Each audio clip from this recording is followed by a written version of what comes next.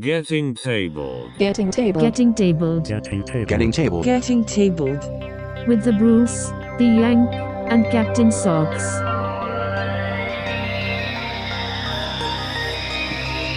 Is it nice being able to hear things, Mr. Socks? Yes. Hello, future people, and you are listening to Getting Tabled with your host, the Bruce. Hey, that's me. And the pair of fuzzy foot warmers in the other corner. Thanks, guys. I get a I'm promotion glad I next started that. month. I get a promotion next month. Oh, really? Congratulations. Well, not official. I'm hoping my majors board selection list comes out next month, so I'll find out if I make major or not. So once that happens, I'm getting my promotion here on the podcast. But I was already calling you Colonel. Colonel works too. He's got a ways to go for that.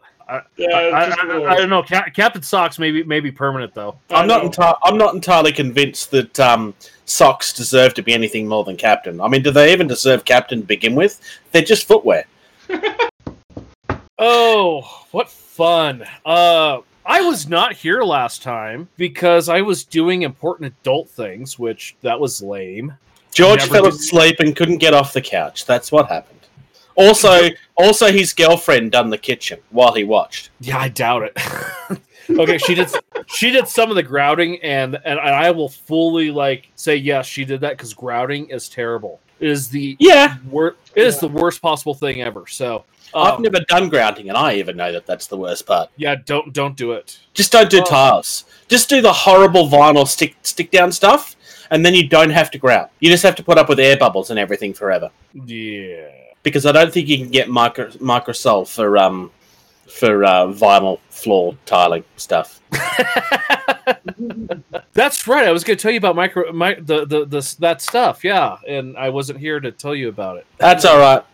I've already got the information I needed. For those that are wondering, I to date have never actually done water transfers. I just never bothered with my Blood Angels because I never had gotten to the point where I felt I needed them. And half of them had sculpted pauldrons anyway, so I didn't see the point. Because they were just tabletop. I wasn't trying to go for any awards or anything. So I've just never done them. And I was like, there's two products here that are almost exactly the same name, and the description of them essentially says that they do the same thing. Why is there a set and why is there a sol? And then everybody answered my question. One's a setter, the other one's a solvent. Bruce. It's not my fault that the company that makes them don't know how to advertise their products properly. Psh. Alrighty. Wait, legit, the company that makes them, the description of the product is exactly the same on both products, on their official website. Oh, see, I never went through their official website. At least that's what it was when I was trying to figure it out. Anyway, shall we discuss some news? Newly received or noteworthy information, especially about recent or important events. So we're actually starting the show this week with some Star Wars stuff. So I'm going to hand over to the foot warmer over here because it's more my realm. Ground. So yeah, so Krabbook, who is a YouTuber that does a lot of previews for various Star Wars, Legion, Armada, X-Wing products. He also follows Atomic Mass Games on their Twitch account, and he was watching an earlier video from them painting up Medusa on their Twitch account. And in the chat of their channel, they announced that on 3 February, they're going to be doing their first announcement in the Star Wars realm of what they're going to be taking up now that they've taken over from Fantasy Flight. So I'll definitely be listening in on 3 Feb. We'll have some stuff to bring to you on our next recording because that's only a few days afterwards that Atomic Mass Games will have that. So just for those of you that are Star Wars Legion or Armada or X-Wing fans, if you have Twitch, go out and listen to that as well. And the painting tutorials and stuff they do on the Marvel stuff is probably the best content for Marvel that you're getting at the moment too. Not down talking any of the unofficial stuff that happens out there, but they really do some good quality content. Yeah, I've seen some of their videos too, and yeah, they do look nice so far. But jumping down into Legion, Miniature Market leaked some future products, and it's also been around on the little Legion Facebook page that I've seen.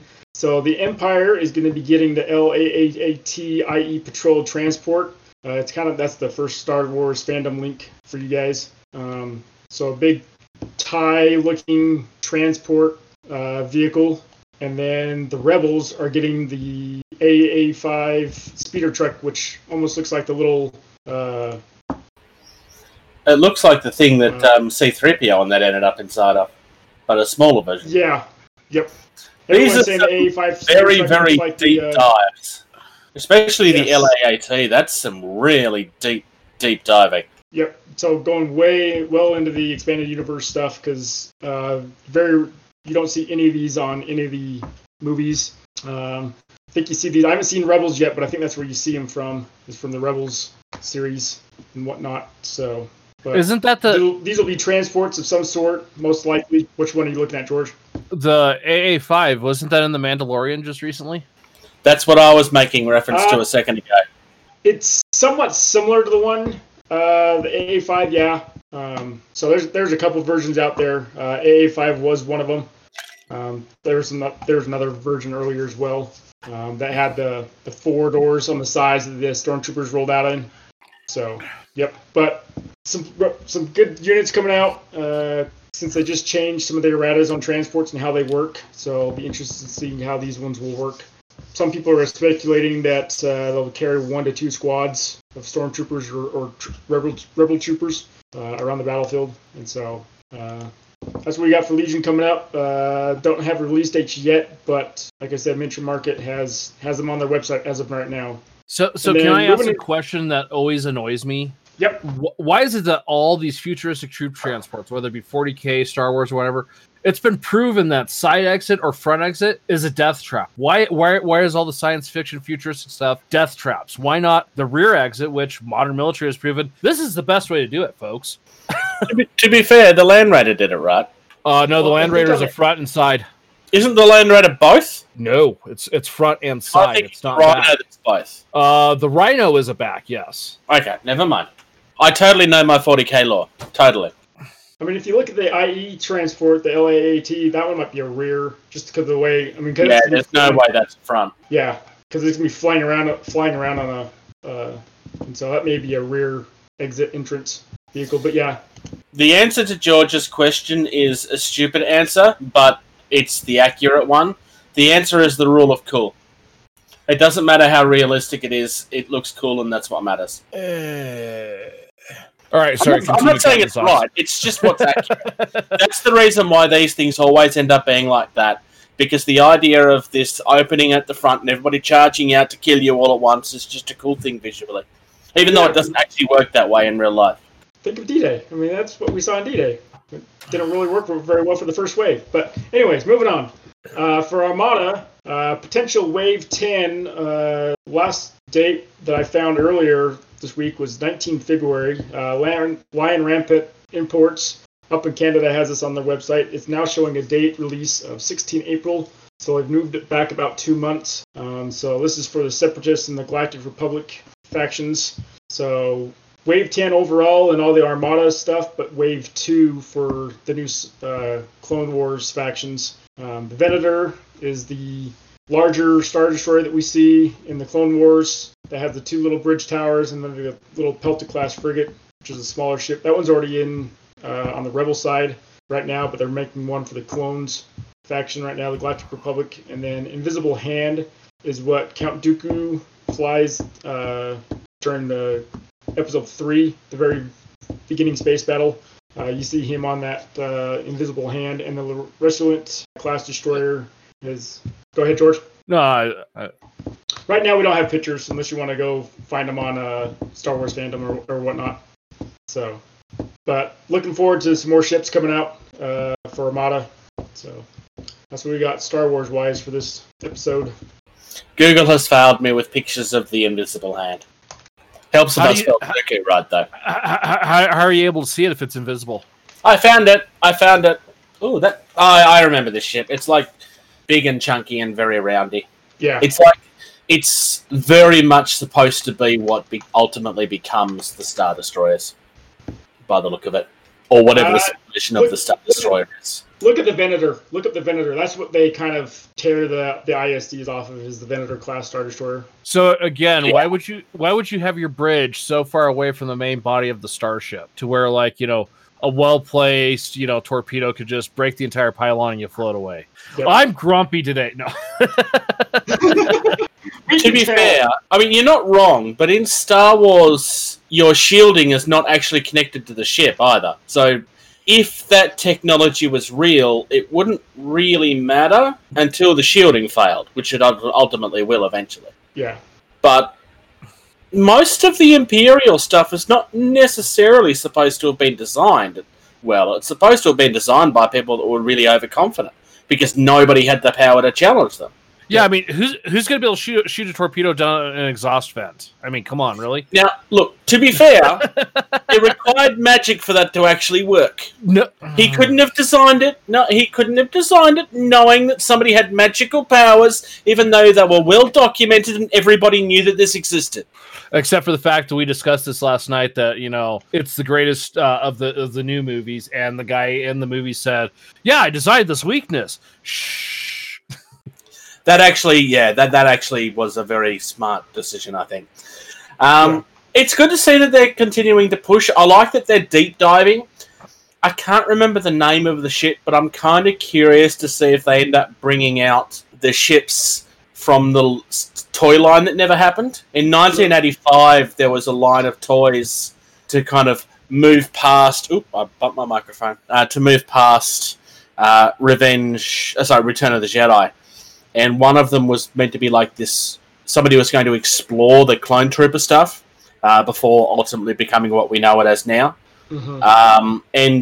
They were going to have a ship that was essentially Star Destroyers, one stacked on top of the other, but as a starship. Which is really weird sounding, but I'd kind of like to see it. I can't think of the guy's name. It was in a video I was watching earlier.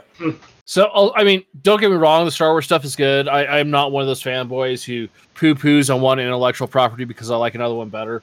My issue, like, Star Wars sometimes gets to the point to where it's like they're pulling out such obscure stuff because the content that you see stuff in is so limited. I mean, if you take a season of Star Trek, you've got, like, gobs of things that you can pull on for content. Yeah. You look at Star Wars, though, and it's just like, the what ship? Who was on it? When was it? What? You know, well, half the time the ships aren't even mentioned by name. No, I think so. AT-AT might be one of the only big things that they actually... Oh, Star Destroyers are mentioned by name in the movies too. I mean, I'm sure there's other stuff, but a lot of the stuff, it's a walker, or it's just like referred to by what they're referred to. Yeah. I think the big difference that most people forget with Star Wars and Star Trek, I'm just using those examples, is Star Trek was designed for TV. It was designed to be delved deep, because that's how TV worked at that point. Yeah, no, you're not wrong. Star Wars was designed as a popcorn movie, nothing more. I mean, it became more, but Star Wars was not designed to be what it is now. It helps that the main character spoke in a regular cadence and didn't pause every other word. I have no idea what you're referring to. It's the easiest thing to mock. Oh. I would actually argue that he is a better actor than he's given credit for, but that's he absolutely is. You know, it's the problem is his classical training. I mean, yes, that actually is very much classical training. But Star Wars versus Star Trek is a completely stupid and pointless argument. Everybody in this argument that continues to fight to the death over it is stupid and wrong, because Stargate's better to begin with. You're all wrong. I will partially agree with that. I'm sorry, I had to do that. Should we move on to something primal? Yeah, let's move on. Yes, so I found this game, and while testing a camera setup last night, I was like, "Oh, hey, Bruce, check out what I saw." And Bruce was like, "Yeah, I saw that," and we started talking about it. It's all over Facebook. Yeah. So I really didn't read too much about it. I'm assuming it's a cooperative game based off the way it is. But the initial look and feel of it, just looking at the game, it reminds me of Reign of Fire, starring Matthew McConaughey. Yeah, very much so. The best part was when I said that, Bruce is like, Matthew McConaughey was in that movie? Well, yeah, I don't remember him being in that movie. I haven't seen it for a very long time. I haven't seen it, so I've seen enough of it to know what it's about, kind of thing. So, but you play as a hunter and you're hunting monsters. Quite literally. Yes. They look like dragons, and definitely not a giant rock penis face. More dragons. Something that's totally not Godzilla, now that I look at it. Well, there's a lot of that in everything that's on Kickstarter. Oh, hey, it's Mr. Krabs. I think personally that the dragon is by far the best of the monster minis that they've done. The initial heroes, I think the girl with the bow is my favorite. Dude with big hammer, because big hammer. I mean, it is a really cool looking big hammer. And let's talk about how... And he has a tactical rock, which therefore automatically makes him the most important minion in the game. Let's talk about the impracticality of this hammer. The fact that the head of the hammer is as big as his torso. Hang on. Every hero has a tactical rock. Every single one of them. What are you talking about by tactical rock? Everybody's standing on a rock. Oh. So that they can look more dynamic. No, the fourth massive trope that every company does. Lonar is standing. He's not. Lonar. He has rocks, but he's not standing on them. Yes. He's standing on a pebble. Okay. Pebble's a rock. No, actually, no, he's not. No, he's not. Yeah, he's got that. I stand corrected. So it's a massive trope that I'm going to continue to pick on because even the first guy doesn't look like he's standing on one. It looks like the one that's he's standing on is actually in front of his foot. Really? Oh, it might be. Maybe it's just a false perspective thing. Yeah, it could be a false perspective from the camera angle. So now the other thing I'm liking about this game, the heroes are a 35mm scale. So slightly larger than your we'll just say a Warhammer Primaris Marine, because that's about the scale size. The dragon, with like the 4 horn things, it's 145 mils tall. So I quite like the direwolf looking thing too, even though I know that's not what it is, but that's what I'm calling it. The one with all the crystals on top of the forehead? The thing that's totally not the wolf from whatever that anime is, and it's totally not a Pokemon. It's definitely not, though. It's definitely not Ninetales, because it's got crystals. Ninetales doesn't have crystals. And he's got 4 eyes, too.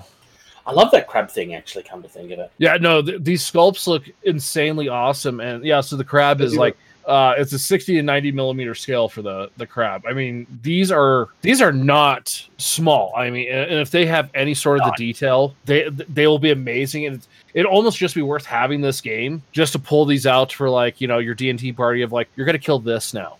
Yeah. Things like this, I personally think tend to get used for that sort of stuff more than the games themselves. I was going to say, I have to agree. It's not to say anything bad about the games, but sometimes the minis outshine the mechanics a lot of the time.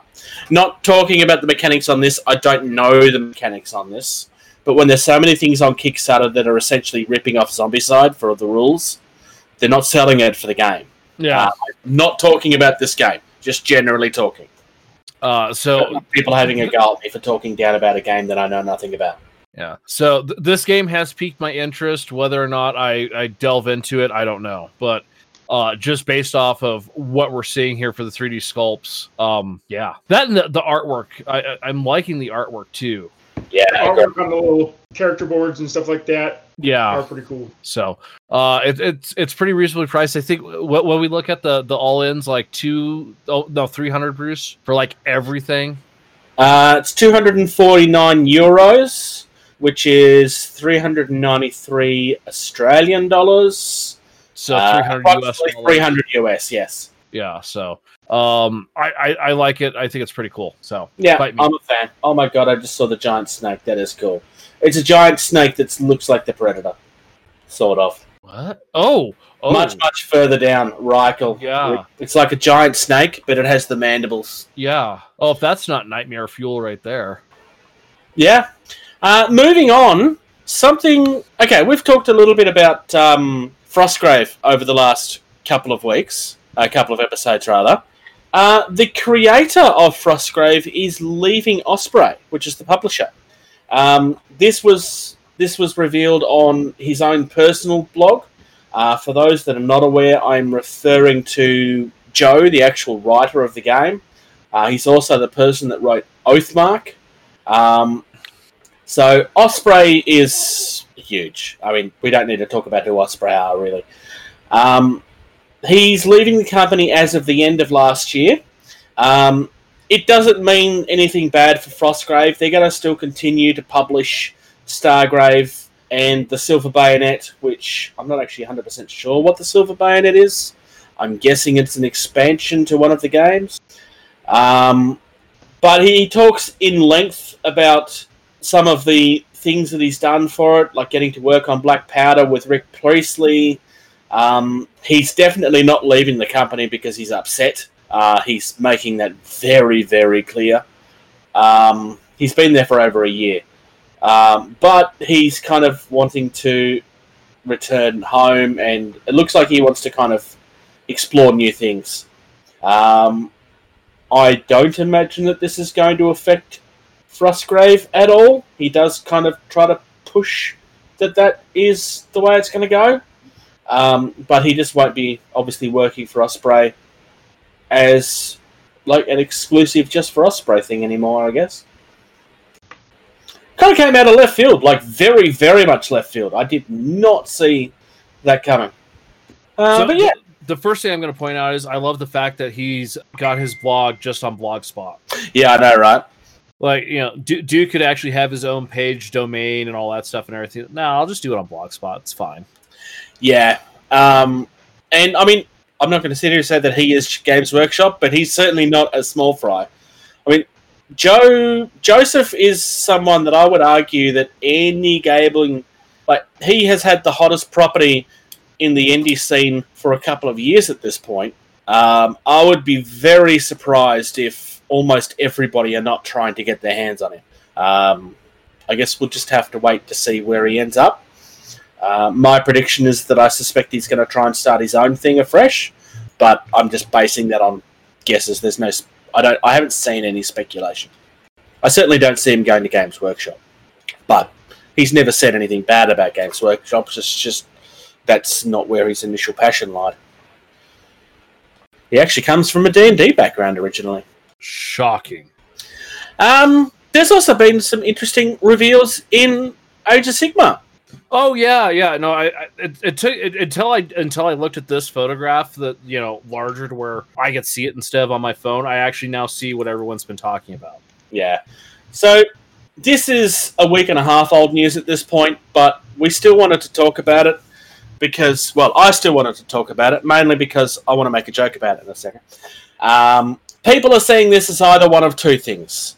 It's either the dinosaurs where Alan in Jurassic Park goes, oh my god, they do herd, I was right, or they're kangaroos. I mean, they certainly look a little bit like both, apart from the heads. The heads look nothing like a kangaroo. I like these mounts. I still don't like the elves, but I do like the mount. Well, it's not that I don't like the elves, I just don't love the elves. Warren from Beast of War made a comment on this that I found interesting. He questioned whether Games Workshop is just trolling the entire community with these, because they started off having a big thing to do with cows, and then a giant thing that has a mountain on its back, and now these things are on kangaroos, and then there's another one that's on something else, and then they got foxes on their banners. It's like there's almost no theme. It's kind of, it feels very random. My thought would be that, well, they're elves and they're just working with nature, but I thought it was an interesting comment. Yeah, the new elf stuff, random is the best word to describe it, because, you know, typically, you know, there's like a theme or a flow with the army. You know, like take the Deepkin, right? Everything's like a sea creature or something like that. Yeah. These guys are all over the place right now as far as the elves. I mean, all over the place. A little bit too over the place for me. I mean, I'm sure that there's people out there that's going, yes, I love that this is all nature and it's all being equal. Because I suspect that's what they're trying to do. They're trying to make it look like they're working with all of nature and not just certain things. But it does feel way too random for me. I do, however, have to say the vampire that's further down on the page, I'm not a fan of it. I like the armor, but the bats carrying their hair around just looks really dumb to me, personally. That's all on that one. They did, however, a couple of days ago reveal probably the best-looking vampire mini I've seen in a very long time. Yeah, you know how you solve the hair problem? Change the head? You put a bald head on. I would just give it a helmet, honestly. Vampire Lord like that, bald head, boom. I mentioned a second ago one of the best-looking vampires I've ever seen. I'm skipping the big news of this week for a second and moving down onto the one after that. Because about 3/4 of the way down the page, after some more Realm Luminoth stuff, which I don't even begin to know what to describe, that's obviously meant to be an animal helm of some kind, but I have no idea what it's supposed to be. I think it's supposed to be a fox with horns. I don't know, it looks weird. But just after that, and the Daughters of Cain stuff, I love the Daughters of Cain spells, we have the Diachasm reveal. And these 4 vampires are, without question, the best vampires Games Workshop have ever done, in my opinion. And that's really good ones. Oh, there it is. Okay. I was just like, I wasn't seeing what you're talking about, but it's a different leak. I did tell you I was skipping the next one and going to the one in front. Oh, wait, that's all the 40k stuff. What the heck? 3/4 of the way down the page. While you're doing that, this is my response to the mount that we were talking about a second ago.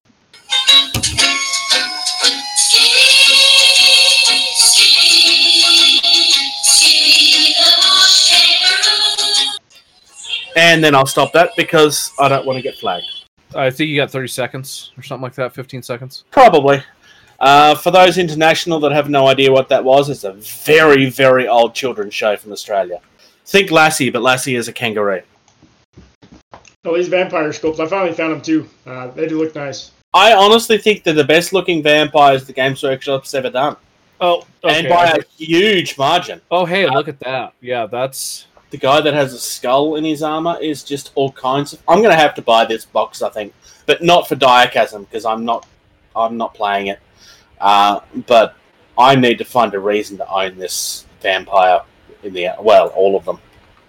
Yeah, my favorite is the one with bat wings and the mall.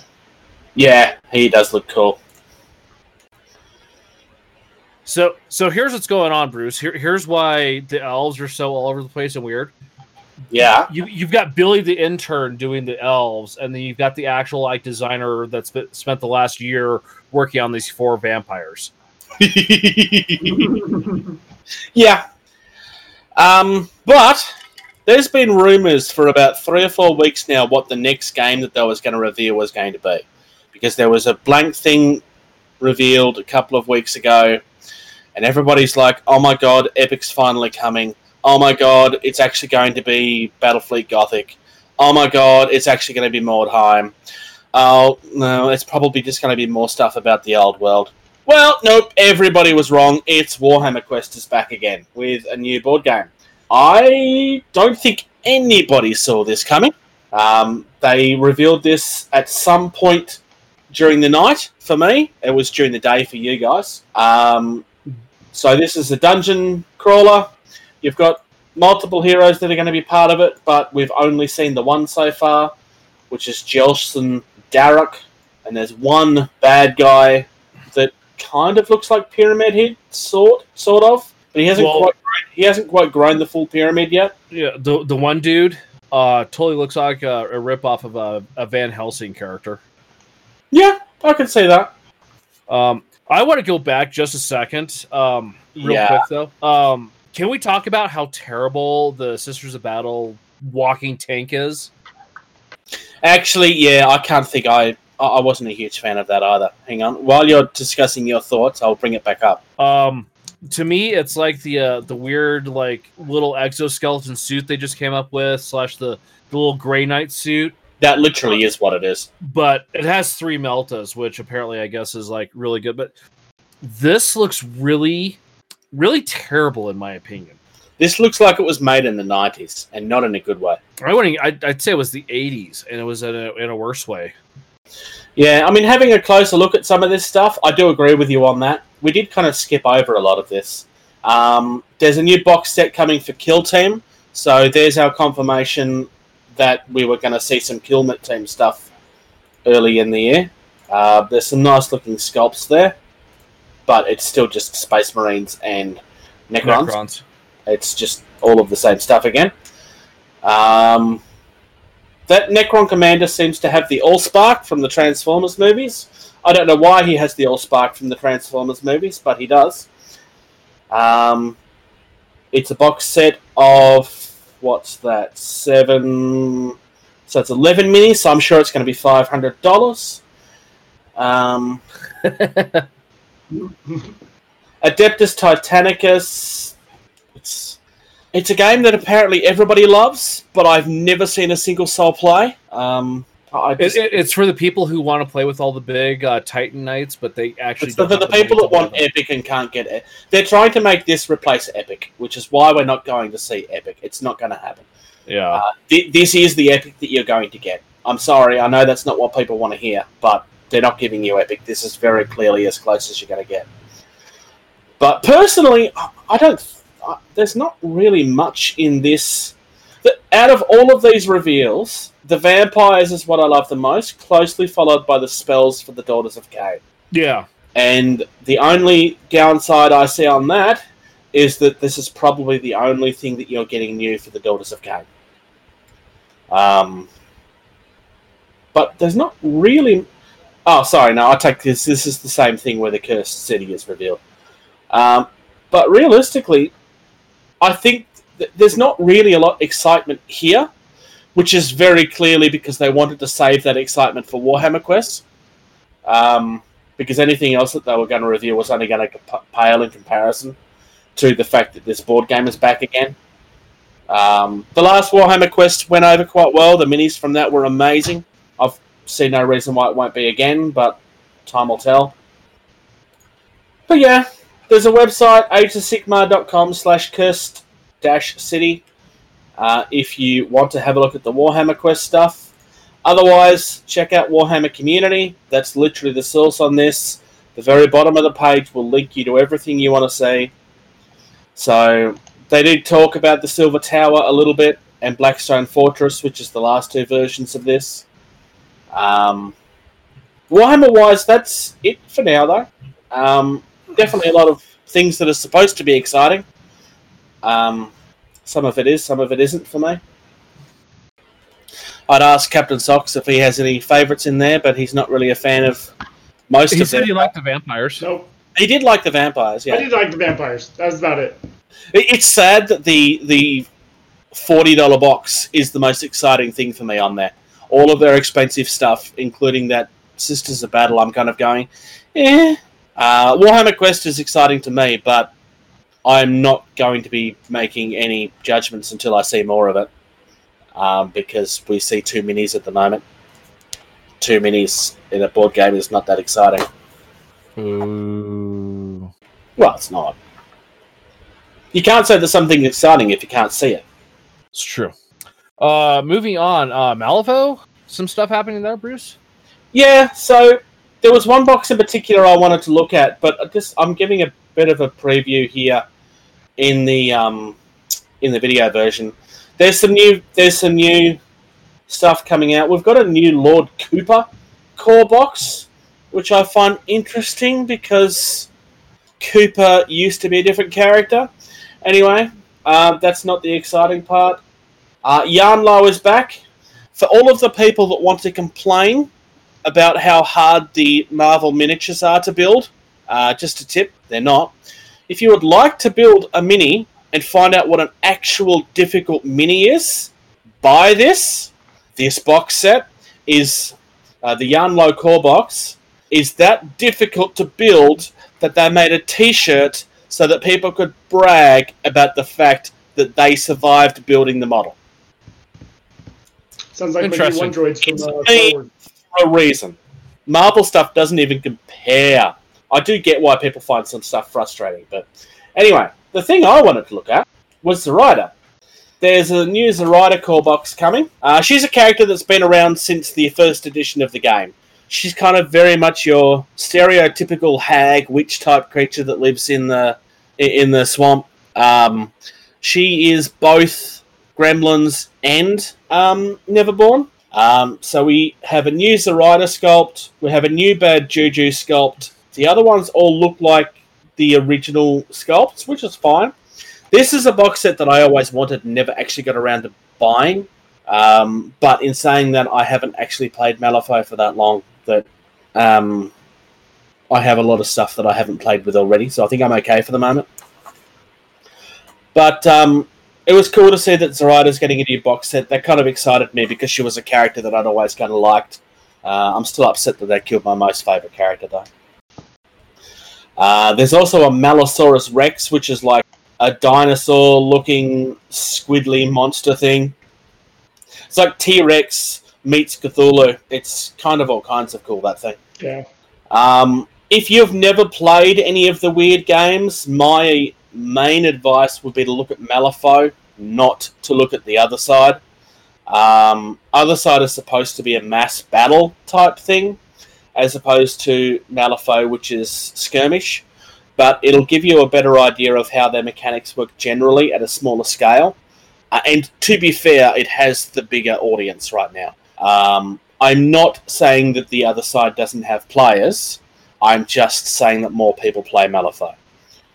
Especially if you're like me and dice hate you, this is a game to look at. There are no dice in this game at all.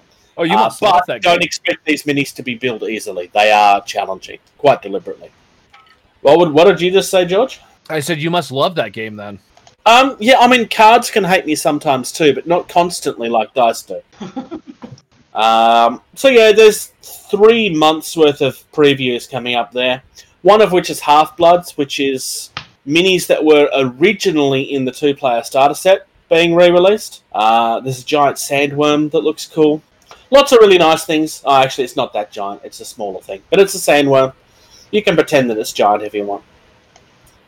However, moving on to something that's actually from the toy aisle, not from a gaming store. George and I had a look at this last night because I was kind of going, oh my god, I want this. Yeah, it's pretty cool. Who remembers Dino Riders? Captain Socks, are you old enough for Dino Riders? No, sorry. Dino Riders was aliens from space that went back in time and fought each other using the dinosaurs on our planet. So you've got lasers, you have guns, you have swords, you have a blind guy that could still see by thinking really hard. And they ride dinosaurs, and the dinosaurs have lasers on them. Yep, there's nothing about this that should not have been amazing. I mean, it was amazing, it just, everything else kind of overtook it, basically. This is a toy line that is kind of more popular in hindsight than it was at the time. It did have, like, 3 waves of releases back in the 80s, but it wasn't overly successful. The TV show only lasted for a year, just because that was at the height where there really was too much stuff on the shelves and not everything was going to survive. So going back in the way far back with my memory, this came out when the G.I. Joe was at its pinnacle. Yes, very much so. You had Masters of the Universe. You had the Star Wars. You had Transformers. You had GoBots too. You were only about 2 years before the Turtles were going to show up. Yeah, you weren't quite there yet. So originally, this was a toy line where you have, without question, at the time, the best-looking dinosaurs ever made, to the point where they've been recycled by several other toy lines now. Some of them even getting used and slightly edited for the Jurassic Park toys. These are essentially army men type things. So this is just hard plastic, very simple kits. I mean, they're not huge. You can see by the bases what sort of scale they are. This is, in Australia at least, a $50 box that comes with 20-something minis, is it? 15 minis, plus 6 dinosaurs. So yeah, 21 minis, I was right. Not actually miniatures, but they're miniature size, and there's no reason why you couldn't paint them. They're apparently about 1 inch tall, so it's actually in the right scale, and most of the dinosaurs are around 7 inches long. Oh my goodness, look at the tiny little Velociraptor. It is so cute and adorable. So it wants to be your friend as it eviscerates you and disembowels you. If you're someone that gets nostalgia on some of the 80s stuff, and you're curious about some of the stuff that never really took off, this is probably the franchise that should have been massively successful. It's just one of the ones that slipped through the cracks. It gets remembered pretty fondly in history. I mean, don't expect it to be Shakespeare because it's still a kid show from the 80s. It's similar sort of quality-wise as He-Man and Transformers are. But I would actually recommend checking it out. It's fun for what it is. And if you like it, then hey, there's something coming. There's been rumours of a movie for this for years. I honestly don't think that'll ever happen, though. Yeah. But, shall we move on to some hobby, I suppose? The aiming for indie real quick, which I... Oh, yes, I forgot about that. Oh, never finished making the bumper for that, so that's my bad. This is pretty interesting. I think we're going to get to the point here where we're going to see a oversaturation on the market now. But it looks like a little Canadian outfit making modular furniture for hobby stuff. Yep. Now, at this particular point in time, this company is found on Facebook. They do have a website, but their website is currently in progress. If I click on that, for example, people on the video will see that it's coming soon, and you can register your email address. So this is another company that's doing hobby organisation and hobby storage. And the thing we really liked about Hobby Zone is they approached it in their own way. Probably still the best way I've seen so far.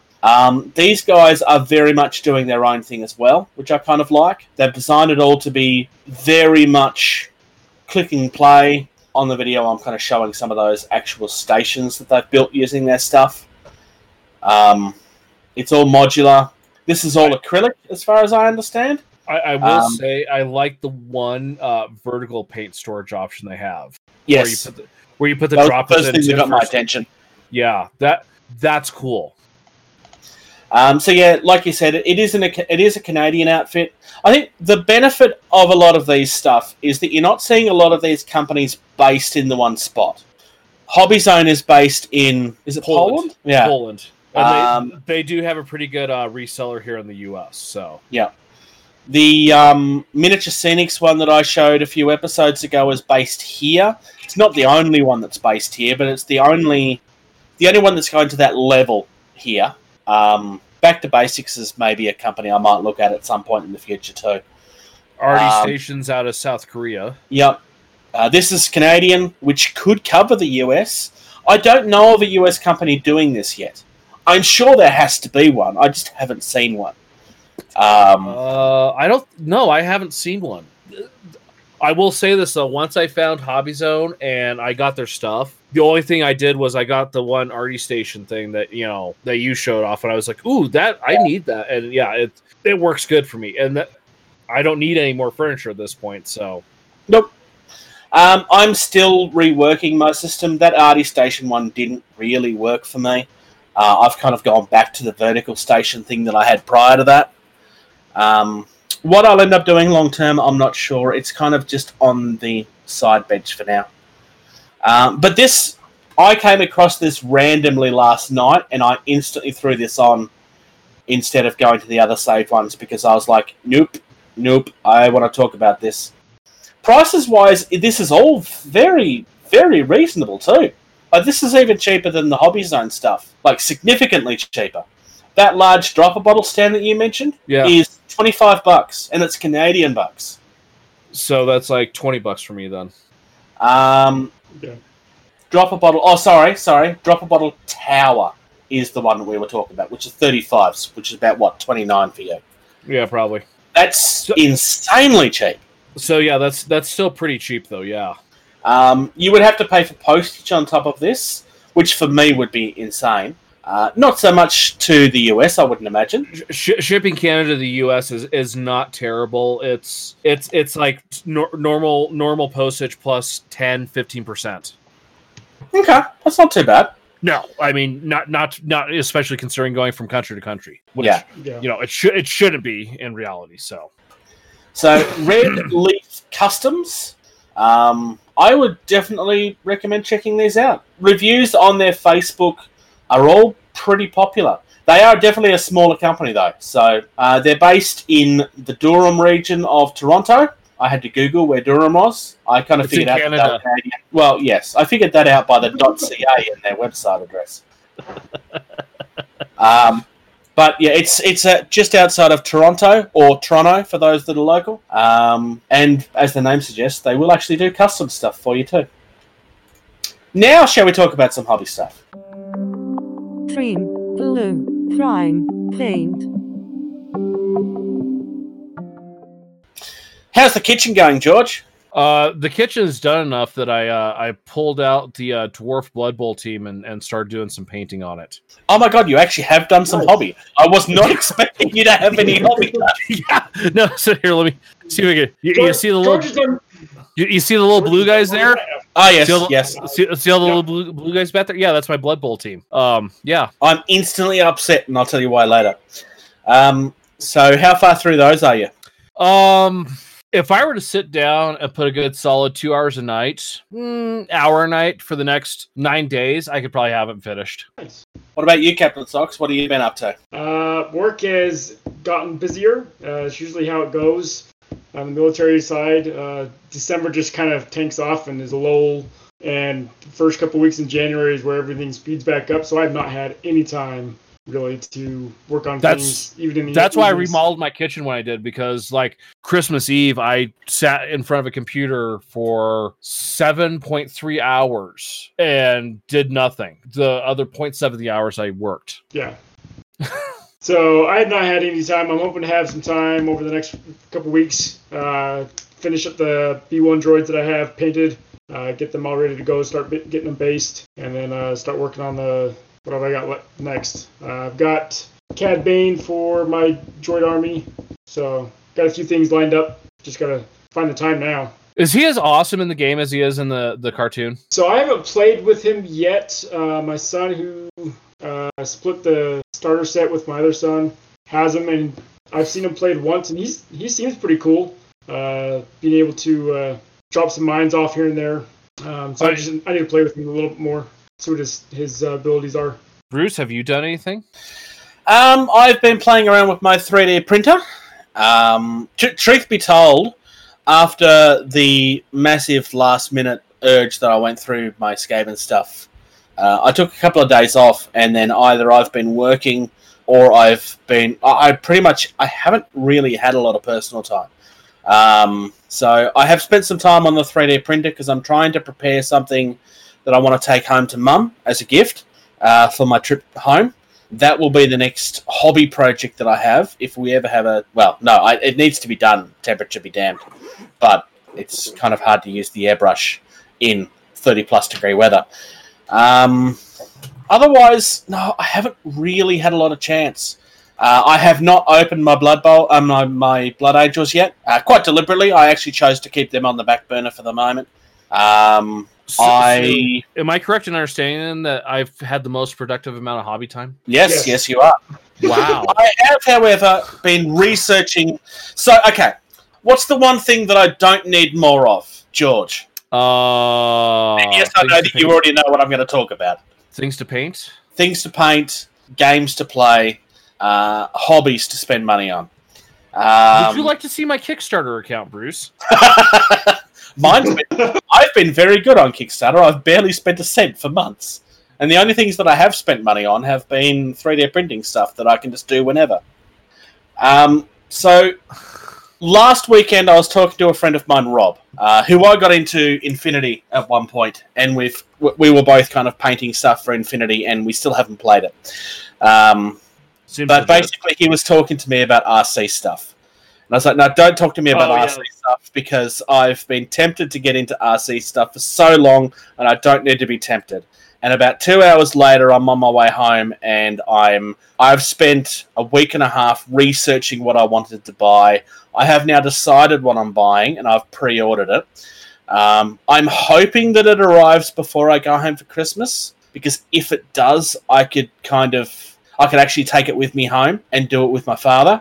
But I don't think that's going to happen because, quite frankly, it's just not. It's meant to arrive in February, but there's no actual date because, of course, we don't have it in the country yet.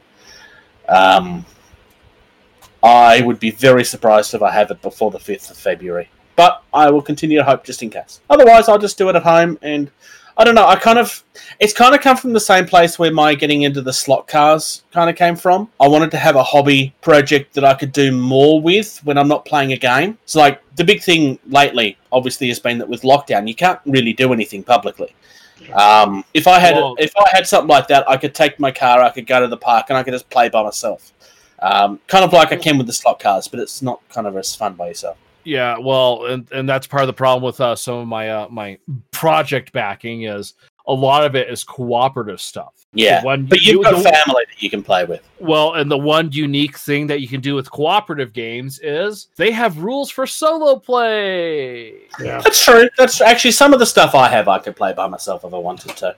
So, I think the Cthulhu, my Dresden Files game, the Forbidden games that I've got, I could play those all solo because, you know, it is a turn-based thing that, you know, different things happen to different characters, stuff like that. So, I mean, Hell, the Last Saga, that's got play by yourself. Massive Darkness 2 is play by yourself. The screenshot I just sent you guys, that's stuff that I didn't even back on Kickstarter's Nemesis Lockdown and ISIS Vanguard. They have play by yourself rules. I read it a little more. The Primal game, it has play by yourself rules. So yeah, I like cooperative games more because you work together with other people. But in a situation like this, having a game you can just sit down and play by yourself, you know. Yeah. Anything that's on Kickstarter right now is usually bringing out rules like that because they almost get ignored if they don't. Not quite, but almost. And it's almost without question the first question that gets asked on Kickstarter at the moment. When are you going to release rules for solo play? Which, as a creator, I can assume would be very frustrating. Because especially you've got this, if you're trying to release a game that's not what you wanted to make. Right, yeah. If you're trying to be like, oh yeah, this game will do this, and like, okay, well, I can't go see my friends, so how do I play by myself? Well, I didn't design it that way. I didn't even think about that. Yeah. Ironically, if I ever actually finish it, the game that I kind of have in mind had a version for that from the outset, sort of. Because it had NPCs that would interfere in the game, which could very easily be just more of. But I don't know. We'll see. I'm nowhere near even talking about that yet. So, since we're talking about games and stuff like that, let's just kick over to this real quick then. Talk nerdy to me. Because you guys had... frog in my throat. Not COVID. Frog in my throat. You guys had a topic of some drop zone that you actually wanted to touch on, so... Yeah, I'm gonna do a lot of listening because I don't know a lot about Drop Zone. I've only ever played one game of Drop Zone. I don't know much more than you do. But the last game that I played of Drop Zone was back in the Hot LZ days with Levi, back in like 16 or 17. So it's been a hot minute for me too. So Obama was president. Yeah. Oh wow, that is a long time ago. Okay, so more for George than for the audience. Basically, what we're doing is we're going through the units of a specific faction, or in the case of Drop Fleet, which we're also doing this with again, we're covering a group of ships. The benefit of doing it that way is it means that you don't have to understand the ins and outs of everything to do with the game to be able to make a few basic recommendations. I didn't know... I've never played with Shaltari, but I could see enough to go, well, I don't like that one as much as this one, because it does this and not that, for example. Does that sound fair, Captain Socks? It does. Very much so. So tonight we're going to kind of cover the UCM troops. We're going to kind of cover the troops before we move on to anything else. And so with the UCM, you've got your basic Legionnaires, which are your standard unit. Usually take... you see them in groups of 2 to 3 for their squad size. We're not going to talk about their troop transports because you got various different ones you can bring in, and it's just whatever you wanted to load them up into. You just bring those ones. Yeah, pretty much. With transports, generally speaking, there's not usually a lot in the way of options. It's usually just, well, this type goes into that thing, this type goes into the other thing, and so you just pick. If there are a point later where we're covering something that does have more significant options, then we'll bring it up at the time. It's just not going to be relevant for the conversation today, which is UCM today. We had originally stated that we're going to try and cover all of the troops for the game, but the more we looked at this, the more we realised it would take 3.5 hours to do that, and we don't have that time. I'm still trying to find the troops. So if you go to... Are you on the Battle Builder? I am. So you want to select UCM? Yeah. Then build an army? Yeah. And then I would recommend adding a front line. Or if you want to do it the easy way, instead of going up, there's a little slider that says Force Builder or Faction Unit Viewer. Just go into Faction Unit Viewer up on the green. Oh, that is so much easier. And it has all of your troops, and then you can scroll down and you've got your exotics, which are the other troops. So it's a whole lot easier to go look through the stuff that way. Oh, hey, so, wow. Okay, for those of you at home that are wondering what we're talking about, this is the Drop Zone Commander website. We have Drop Zone Commander resources. Under that, we have the Army Builder. You pick the force that you want. Now, obviously, you should be selecting UCM, but we can't do that today because it's... Sorry, you should be selecting Scourge because they're awesome. But we have to talk about UCM today. So we will select UCM, even though they're just, gutter trash compared to everybody else. Resistance would be okay, but they're still not as good as Scourge. PHR Shatari, my friend. Up in the top right hand is what Sox is covering, Force Builder or Faction Unit Viewer. It's taken me 6 months to find out where that button was. Thank you, Captain. Don't worry, I just learned it myself a few weeks ago myself. Just digging through Michelle the website. has tried to tell me where that button is several times. So fun fact, this is the first time ever that this page is actually loaded for me. Interesting. Oh, it was down there for a little while, so that would make sense. I think they were updating some stuff and whatnot. But yeah, as you can see on the page, you got your command, your standard, and so you got the various different unit types that you can have. And as mentioned before, we're going to go over the troops, specifically the infantry style, so we'll go into a little bit of the exotics too.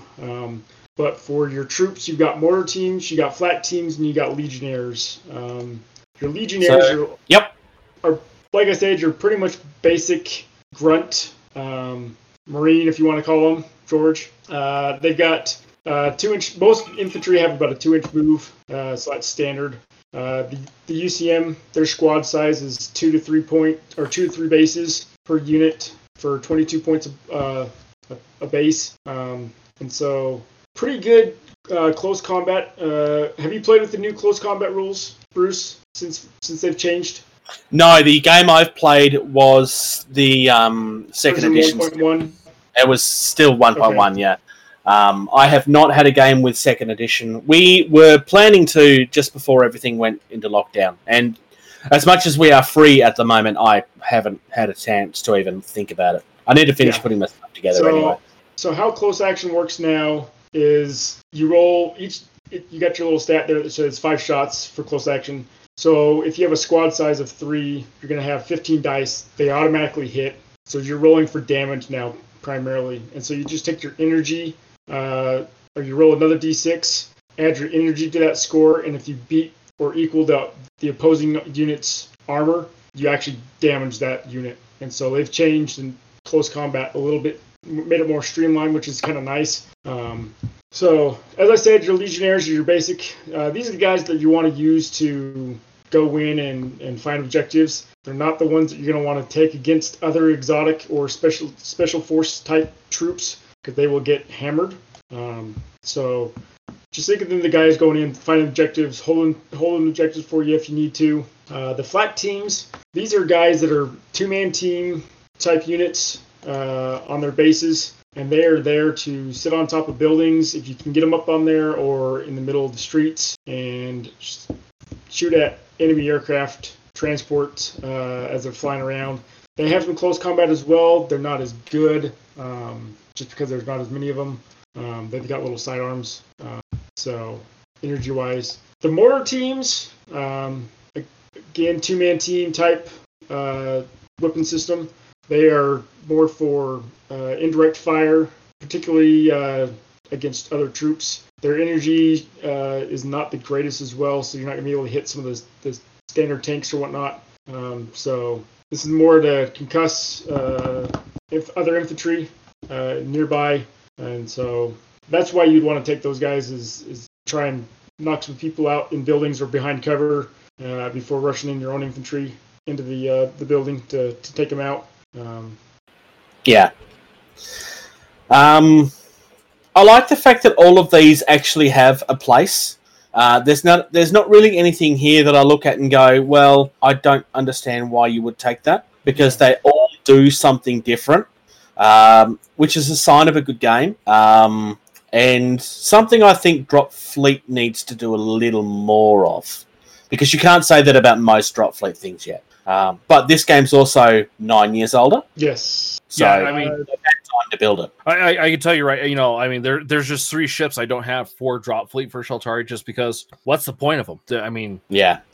The good thing about the unit viewer is that you can actually click on unit and it will show you exactly what they look like, the squad size, how many points they are. You've got a thing that you can actually give feedback if you find mistakes. They do show you all of the stats, which is what I've been showing everybody on the video version of this. So if you're listening to our podcast and would like to be able to view this, either you could back us on Patreon and get access to this early, or next weekend you'll be able to watch this for free. Coming up next, we are covering the exotics. Yep. So your exotic type infantry, those are your special forces. So Delta Force, Green Beret, those type of guys. The Hazard Suit team, they're kind of got a light railgun as their main weapon. So they can take out enemy armor if it's light enough. The highest they're going to be able to get is if you were to roll a 6 on your dice and then add that energy of 6 for their weapon, you'd be able to hit units with armor 12. So you can focus, which can help as well in increasing a little bit of damage by take away 2 hits, if I'm remembering the rules right. So these would be good for in the buildings, just snipe down on to unsuspecting armor as they're rolling down the street.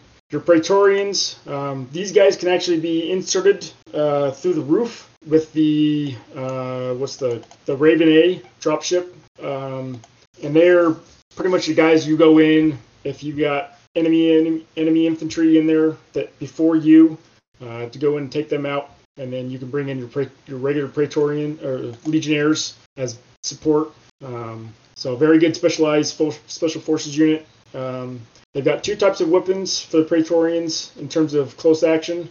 If you want to shoot fistfuls of dice, where you got a squad of 2 to 3, you can roll anywhere between 30 to 45 dice for the SMG close weapon, but your energy is really, really low, or you can roll 5 shots, 5 dice base for energy 6 with the grenades. So take your pick of what you want to roll with. If you're going against Sheltari and their armor suits, you'll probably want to be shooting the grenades versus the SMG closes, because if I remember correctly, on the armor war suits, their armor is like a 9 for the Sheltari regular battle troops.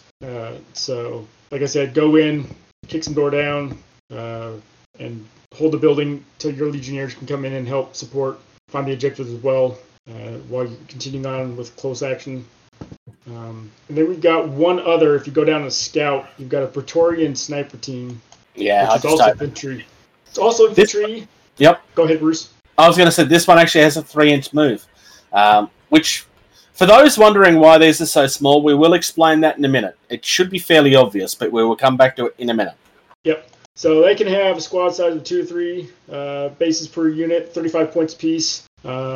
Small sidearms in terms of CQ, their energy is only a 2. But what they're good at is they have sniper rifles, and so they can shoot into buildings. If there's enemy infantry shooting out of a building down the street or whatnot, they're pretty good at shooting it back into the building and killing infantry that are huddled against the walls, because they get body armor or body cover as well, or soft cover, as well as some armor saves because they're behind walls and whatnot.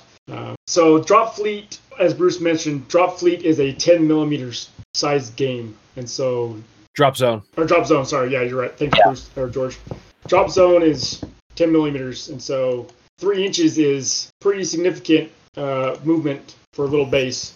Yeah, because if I remember correctly, the tanks move like 6 inches or something like that. Some of the tanks, some of them are normally 6 inches. The Sheltari and the Scourge are like 9 inches or 10 inches. Yeah. So because Scourge have that thing where they want to be in close, and it's kind of their whole point.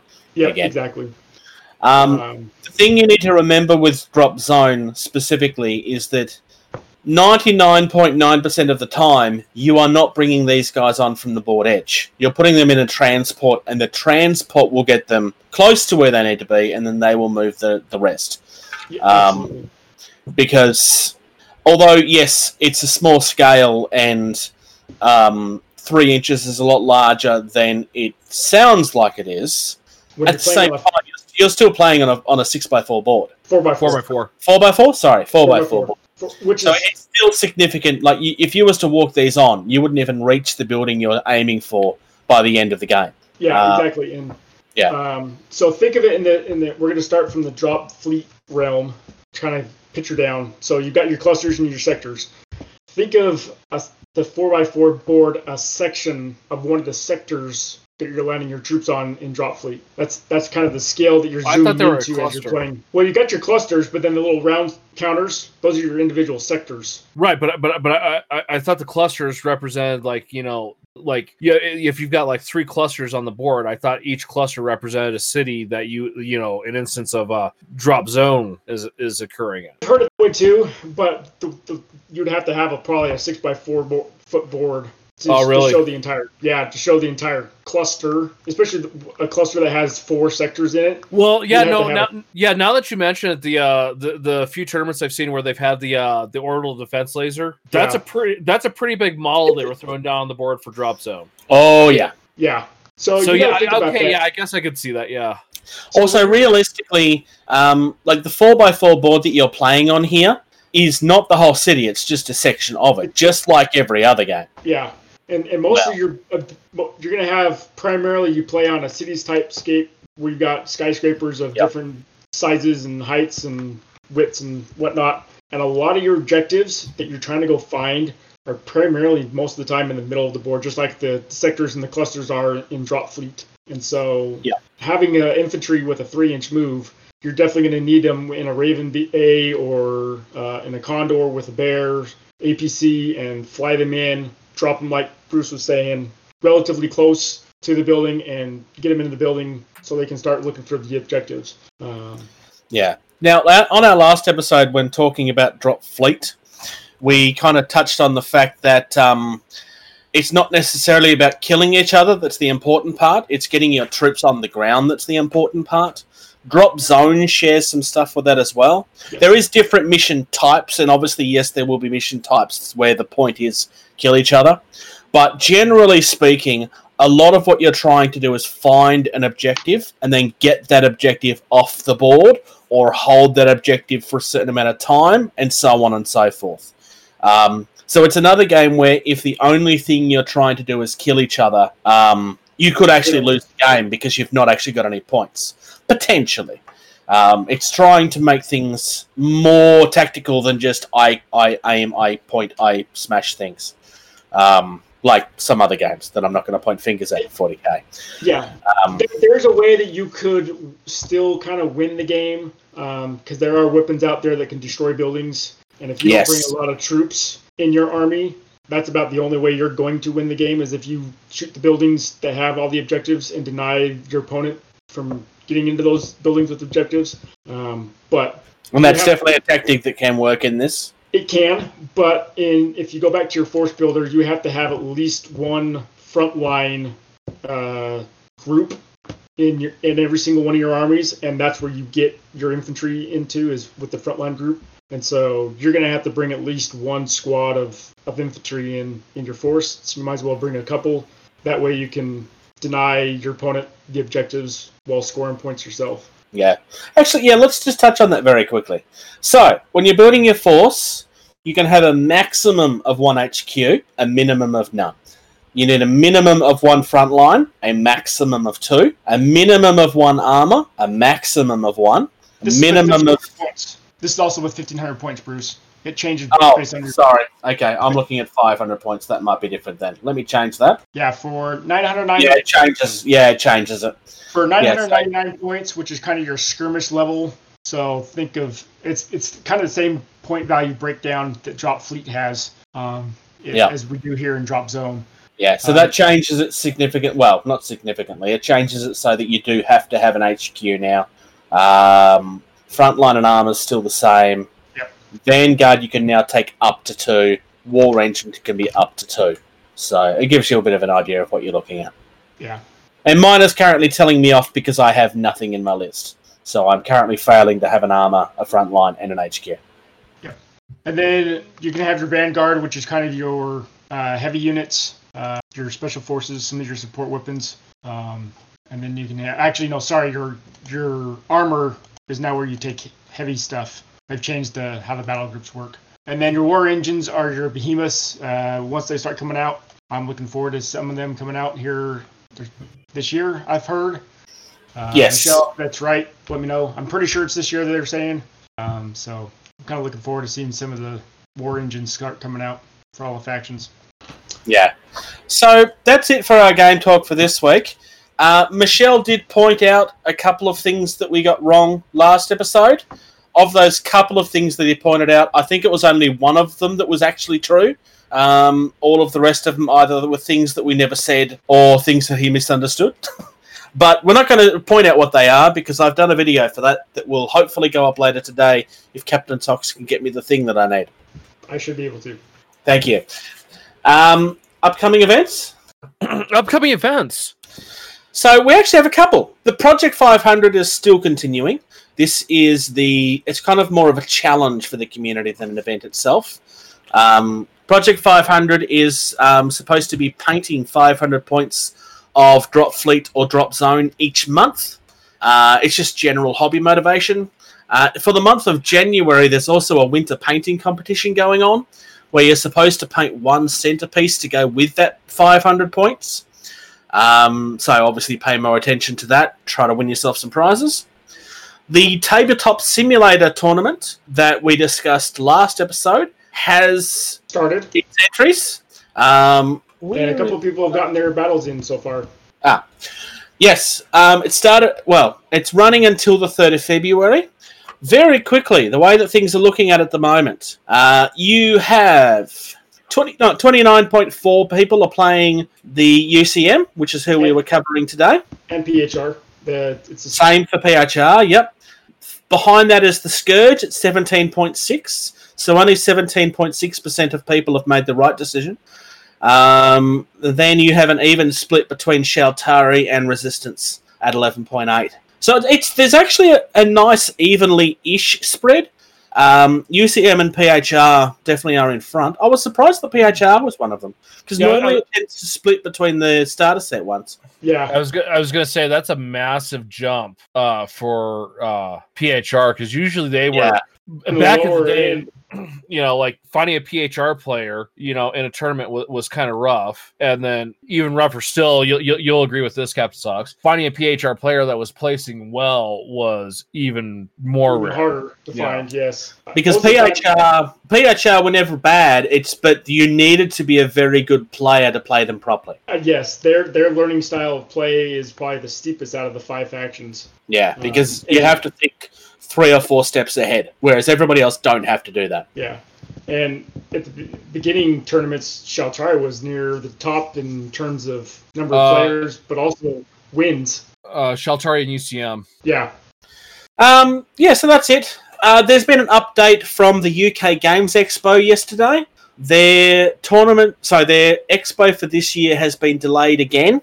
It's now going to be from July 31st until August the 1st. This has been delayed again because of lockdowns and stuff. The government have requested to allow time for vaccines to get out and stabilise stuff and so on and so forth. The people in charge of the expo currently have 2 completely different expos planned.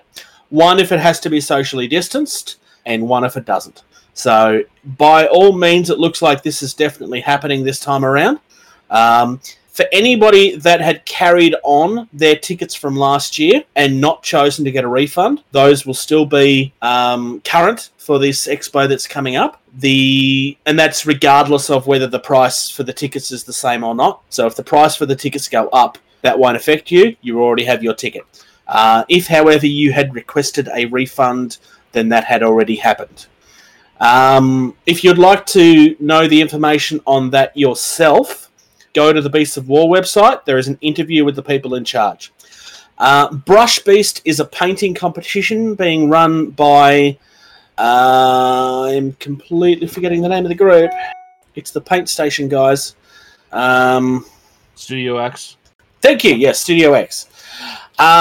Running from February 1st until March 31st this year. There's 5 different categories. Single miniature, large creature or monster, machines of war, masters, which is an open, and 5 model squad, which is a studio category. If you would like to know more information, facebook.com/groups/brushbeast. It's 1 entry per person and studio, or studio. It must be your own work, obviously. Pictures must be provided before the mini was primed and when they're completed. There are more rules than that. Off the top of my head, you need to also have at least 5 pictures of your completed thing against a black background. They are requesting high quality pictures for obvious reasons, because you're not really going to get much of a score if they can't see what they're looking at. If you go to Mini Masterworks Facebook page, or if you do a search for Studio X, I'm pretty sure you come across it. They have 3 or 4 different posts about this at this point, including the prizes that you can win and so forth. Vallejo are one of the major sponsors. But if you want to get in on that, I would recommend to get started. Plan what you want to paint and then get started on February 1st. Because if you want to come in within even a hair's breadth of winning, you're going to want to spend as much time on this as you can. Or you just have too much ridiculous amounts of skill that you can whip a winning mini out in like 4 hours, and people hate you and want to stab you in the eye with your brushes. While they snap all of their own brushes. Yes. Otherwise, is that it? Yes, I think that's it. Yep.